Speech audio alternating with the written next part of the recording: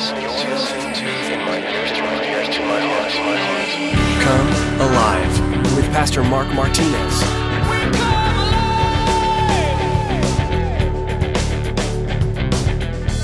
Pride. The one thing that will make God your enemy is pride, a proud heart. So, they still didn't repent. The question is, what does it take for you? What does it take for you? See, it cost Jesus everything. And in our lives, repentance needs to be commonplace. It needs to be something that's very common. It's tough even for little kids. You think about a time when you've asked your kids to say sorry and they say no.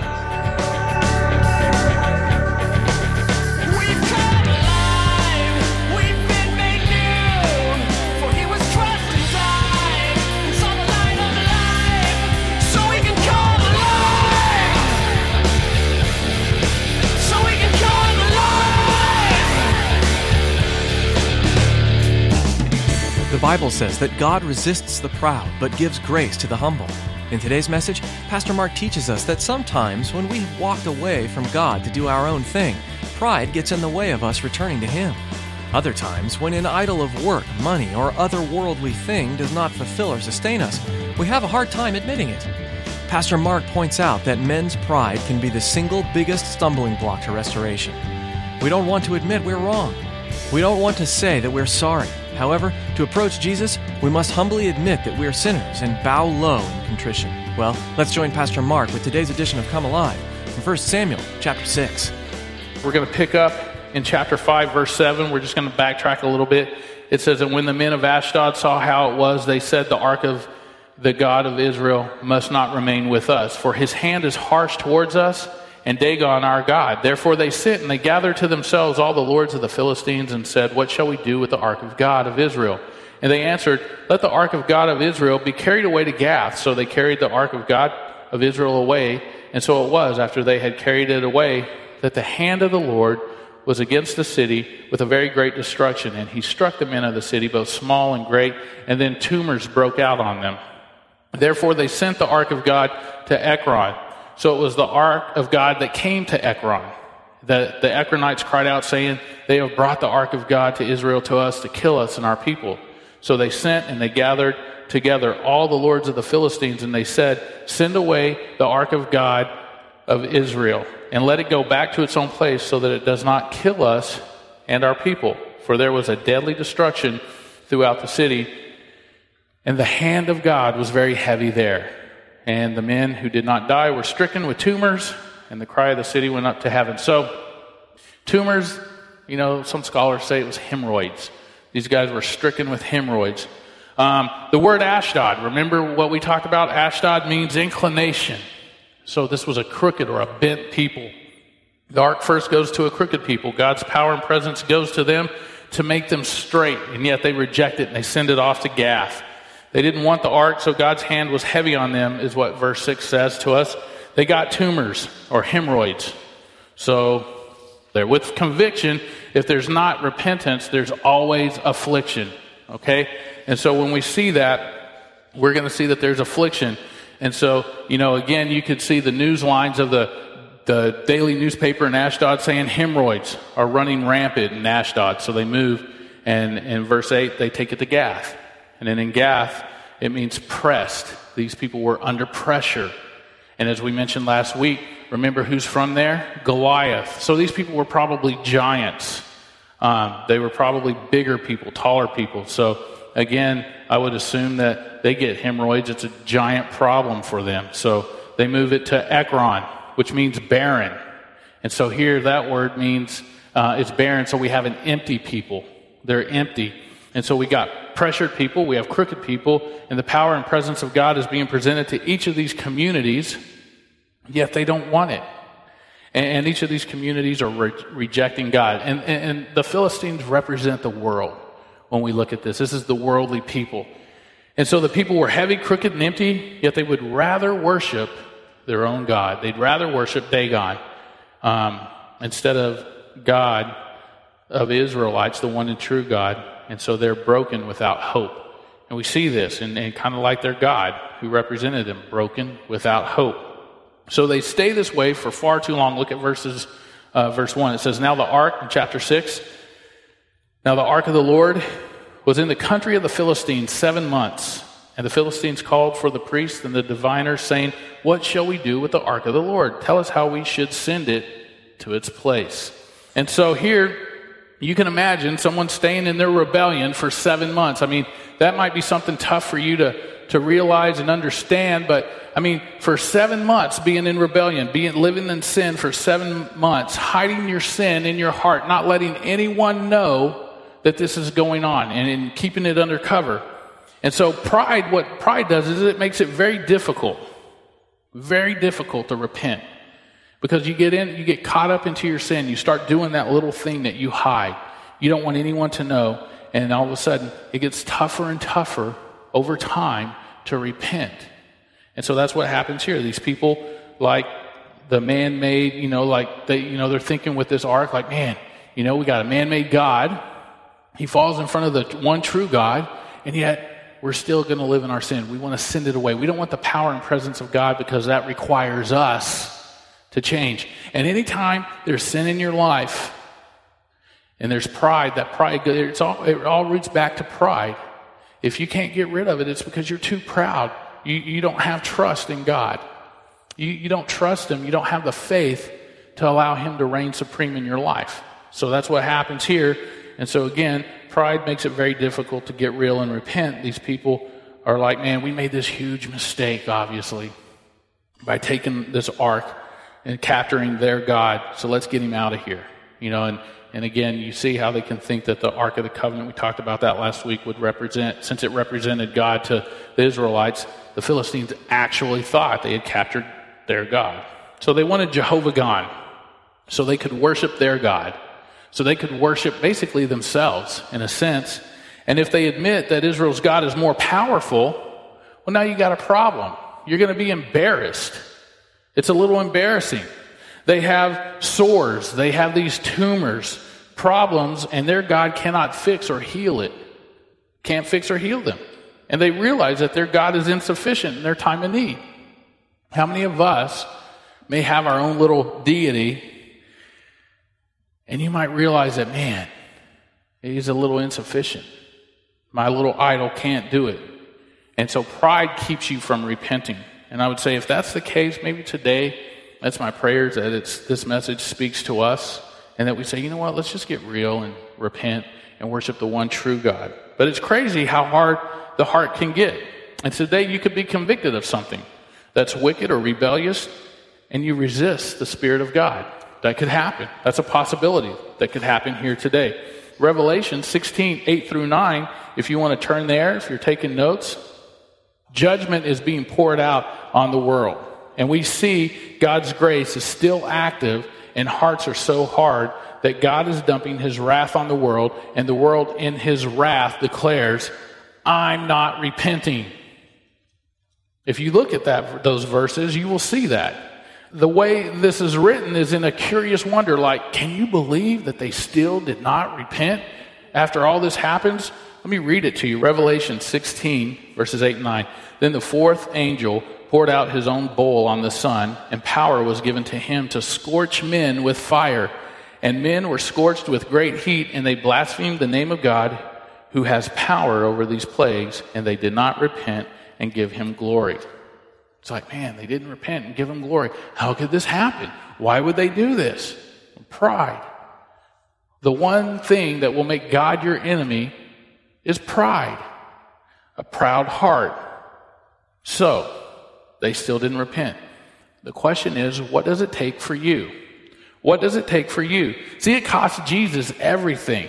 And in our lives, repentance needs to be commonplace. It needs to be something that's very common. It's tough even for little kids. You think about a time when you've asked your kids to say sorry and they say no. Anybody as a parent ever had that happen? Tell your brother you're sorry. Tell your sister you're sorry. No. It's like, seriously, bro? Because I'm about to scorch your backside. Just like the Bible. It's biblical. And then all of a sudden, they might say, okay, I'm sorry. But I remember as a kid, My mom would tell me, and I'd be like, no. And she's like, I'm going to spank you. I'm like, go ahead. And just the look on her face was like, what? And she would go for it. And I would stand there. I would just tighten up. I wasn't going to give her the satisfaction of crying. And it seemed like it got harder and harder. And I was just like, ooh, and you're crying on the inside, wishing that was the dumbest decision I think I've ever made. So we should never hang on to our pride. We should more or less, as Christians, hold on to our integrity. Be honest, be transparent, be sincere. When you know you've blown it, when you know you've sinned, simply just say, man, I've blown it. I've sinned. I'm a sinner. Lord, I'm a sinner, and this is my sin. And sometimes it's hard to do that. My quiet times in the morning, I ask the Lord, will you search my heart and bring to the surface those things that are not of you? And then show them to me. And before I'd be like, Lord, I just ask forgiveness of my sin. But it's a whole different thing when you name that. When you name it. Not that we're naming and claiming anything, because I want to get rid of it. But I think the Lord really wants me to be sincere and very real with Him in the mornings. And sometimes I go to another brother and say, hey man, will you pray with me over this? I got this issue of sin in my life. And can you pray with me and stand with me in this? And like, sure, man, I'd love to do that. Look at verse 3. Verse 3 of 1 Samuel chapter 6. Verse 3 says, so they said, if you send away the ark of God of Israel, do not send it empty, but by all means return it to him with a trespass offering. Then you will be healed, and it will be known to you why his hand is not removed from you. Then they said, what is the trespass offering which we shall return to him? They answered, 5 golden tumors, 5 golden hemorrhoids. I mean, you got to think, who modeled for those? 5 golden hemorrhoids, 5 golden rats, according to the number of the lords of the Philistines. Kind of says something about the Philistine leaders, doesn't it? Rats, filthy animals. For the same plague was on all of you and all your lords. Therefore you shall make images of your tumors and images of your rats that ravage the land, and you shall give glory to the God of Israel. Perhaps he will lighten his hand from you, from your gods, and from your land. Why then do you harden your hearts as the Egyptians and Pharaoh hardened their hearts when he did mighty things among them? Did they not let the people go that they might depart? Now therefore make a new cart. Take 2 milk cows which have never been yoked, and hitch the cows to the cart, and take their calves home away from them. Then take the ark of the Lord and set it on the cart, and put the articles of gold which you are returning to him as a trespass offering in a chest by its side, and then send it away and let it go. And watch. If it goes up the road to its own territory, to Beth Shemesh, then he has done us this great evil. But if not, then we shall know that it is not his hand that struck us. It happened to us by chance. Do you see what's taking place here? Anybody see it? Anybody catch what's happening? Remember, these are pagan people. These are pagan people. Israel's enemy is aware of what it takes to have a relationship with the true and living God. The world knows what it takes to have a relationship with the one true God. And you might argue that all day long, but how do these guys know all this? There's some knowledge there. Listen close. You've got to understand,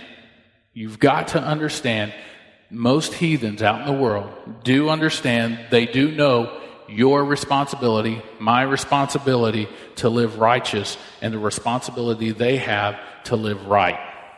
They know it. Talk to anyone that's a non-believer. I talk to atheists all the time. I've got a couple of friends, 2 or 3 of them, that are actually, they'll tell you, I am an atheist. One's a religious atheist and knows more about the Bible than most people I know, because he's constantly out there just trying to disprove it. Another guy was a Christian and became an atheist who got into knowledge, and then another one just grew up as an atheist. Never read the Bible. But all 3 of those people, and it's not the only 3, but you go out there, they all know our responsibility, what in how we are supposed to live as Christians. They know it. Hey, I'm a Christian. The minute they see you blowing it, they're like, yeah, whatever. The minute they see you doing something that they do, that they think even may not be right for a Christian to do, but it's okay for them to do, you've lost all kinds of ground with them. You have lost their respect. And so they know that there's a responsibility for Christians to live a righteous life and that they have to live right. Every atheist I know will talk about how they truly, truly like about the Christian faith and like Buddhism, that they really like the fact of love. They like the idea of love. And when you ask where it came from, if there's no God, where does the moral right and wrong come from? They can't answer that very well. They give you different answers. But they know how we're supposed to live. They know they're supposed to live right. So what we see here is they choose, these pagans here, they choose to live right. But they choose to discard God. So follow with me. If you think about these verses we read up to verse 9, we see that these heathens know about God. They know about God. Everyone knows about God, just about. Talk to somebody, yeah, I believe in God. Okay, cool. They know that God is involved in a sacrificial system. That's what we see here. They know that God is involved in a sacrificial system. Most of the world today knows that our God is involved in a sacrificial system. That is, to be right with God, there needs to be some form of sacrifice. The New Testament tells us what? In Romans 12, to be a living sacrifice. A living sacrifice. So here they take this molded image that is shaped like a hemorrhoid, they cover it in gold. Gold is synonymous with faith, and so sacrifices are offered. That is an act of faith, number one. It's an act of faith. When a sacrifice is offered, it's an act of faith. Offerings are an act of faith. And then also, this sacrifice offering will be a complete act of faith for these guys. So they make this sacrifice offering, and so as they offer gold to God, they say, we know to please this God, it has to be a sacrificial offering. It's the same thing you know. We know. It's the same thing, and the world knows it, and it doesn't do it, and we know it. The question is, do we do it? Do we sacrifice? You might be like, well, yeah, I'm sacrificing sleep right now just to be here. Sometimes the world knows better, knowing what we know and not doing it, saying, I'm not going to do it. That's taking a stand. Yet we know it, and we choose not to do it, knowing we should do it. Kind of get what I'm saying? I mean, some of you are kind of like, dude, what are you saying? But only do they know this God requires sacrifice for offering, and not only do they know that, but they also know this God is a graceful God. From what we read here, we see that they understand that he's a graceful God. They say, who knows? He may relent.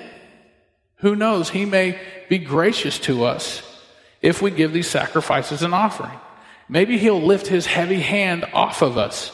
So he is a God of sacrifice. But they also know that the God of Israel is a supernatural God. Well, I don't see any miracles being performed here. And yeah, there is. So they try this amazing thing for heathens. That amazing thing is they take two mama cows that have babies. What they do is they remove them from their baby cows and they put a yoke on them. They've never been yoked. And so the natural inclination for these two cows would be to return to their babies. These little calves that are mooing and baying over there, looking for mom, looking for milk. And so they're saying if God is in this, they will go away. They will walk away from their babies, go over the hill, and go back to where God is from. So they believe that he's a supernatural God. They believe in the sacrifices by what they offer and what they give. And so think about it. These are the things that heathens know about God, Jehovah. We sometimes act like they have no clue about God. But in reality, they know a pretty good amount of information about God. How much information did you know about God before you came to him, before you were born again? Think about that. Now, some of it might have been a little twisted because somebody that fed you that information, or maybe you just picked up on it, or there are actually unsaved people in the church, believe it or not. They just come because they feel like it's a good thing to do. It's the right thing to do. We've had kids. We should go to church. Live a good life. Well, that doesn't get you to heaven. It's a good start. But as we talk about often, you're still a dead man that's just cleaned up, or a dead person just cleaned up. So the world knows a lot about your God. The problem is they don't see you living like you believe your God is a God of sacrifice, a God of grace, and a God of supernatural things. You got to ask yourself, do I live that way? Do my friends around me see that I truly believe that my God's a God of sacrifice? Do my friends around me see that my God is a gracious God? Do my friends around me see that I believe that my God is supernatural, that I believe in miracles, and that God can do anything, heal anyone, provide anything for anyone? Do I believe that? Do they believe that I believe that? And some of you might be like, well, I don't know. You want to find out? Ask them. Just ask them. And be willing to hear that very real answer of, no. I didn't even know you were a Christian. I've heard that before. I heard it the first time, and I said, man, I'm never going to hear that again. I'm going to go out, and I'm going to tell everybody I'm a Christian. That's a good start. But then, it kind of holds me accountable because I have to live it. Because remember, the world knows a certain amount how we're supposed to live. And they're pretty legalistic about how we're supposed to live in certain things. But hey, if it can convert some, win one soul, just think about the party you helped throw in heaven. Just think about what you've done. So I would ask your friends if you want to know. Some of us work for companies that actually send out surveys. It's okay for a company to do that. Hey, how are we doing as a company? I do that. I go out and meet with people, with the company, my landscaping company, and I ask, hey, how are my guys doing? And sometimes I have to hear, man, they stink. Look at all these weeds. But, oh, man, I'm really considering of getting rid of you guys and going to someone else. Hey, bro, I don't blame you. I would too. But will you do me a favor? Give me an opportunity to fix that? There's some repentance. Will you forgive me and let me fix that for you? Give me 1 week. In this place, I'll have it turned around. All right, man. You got it.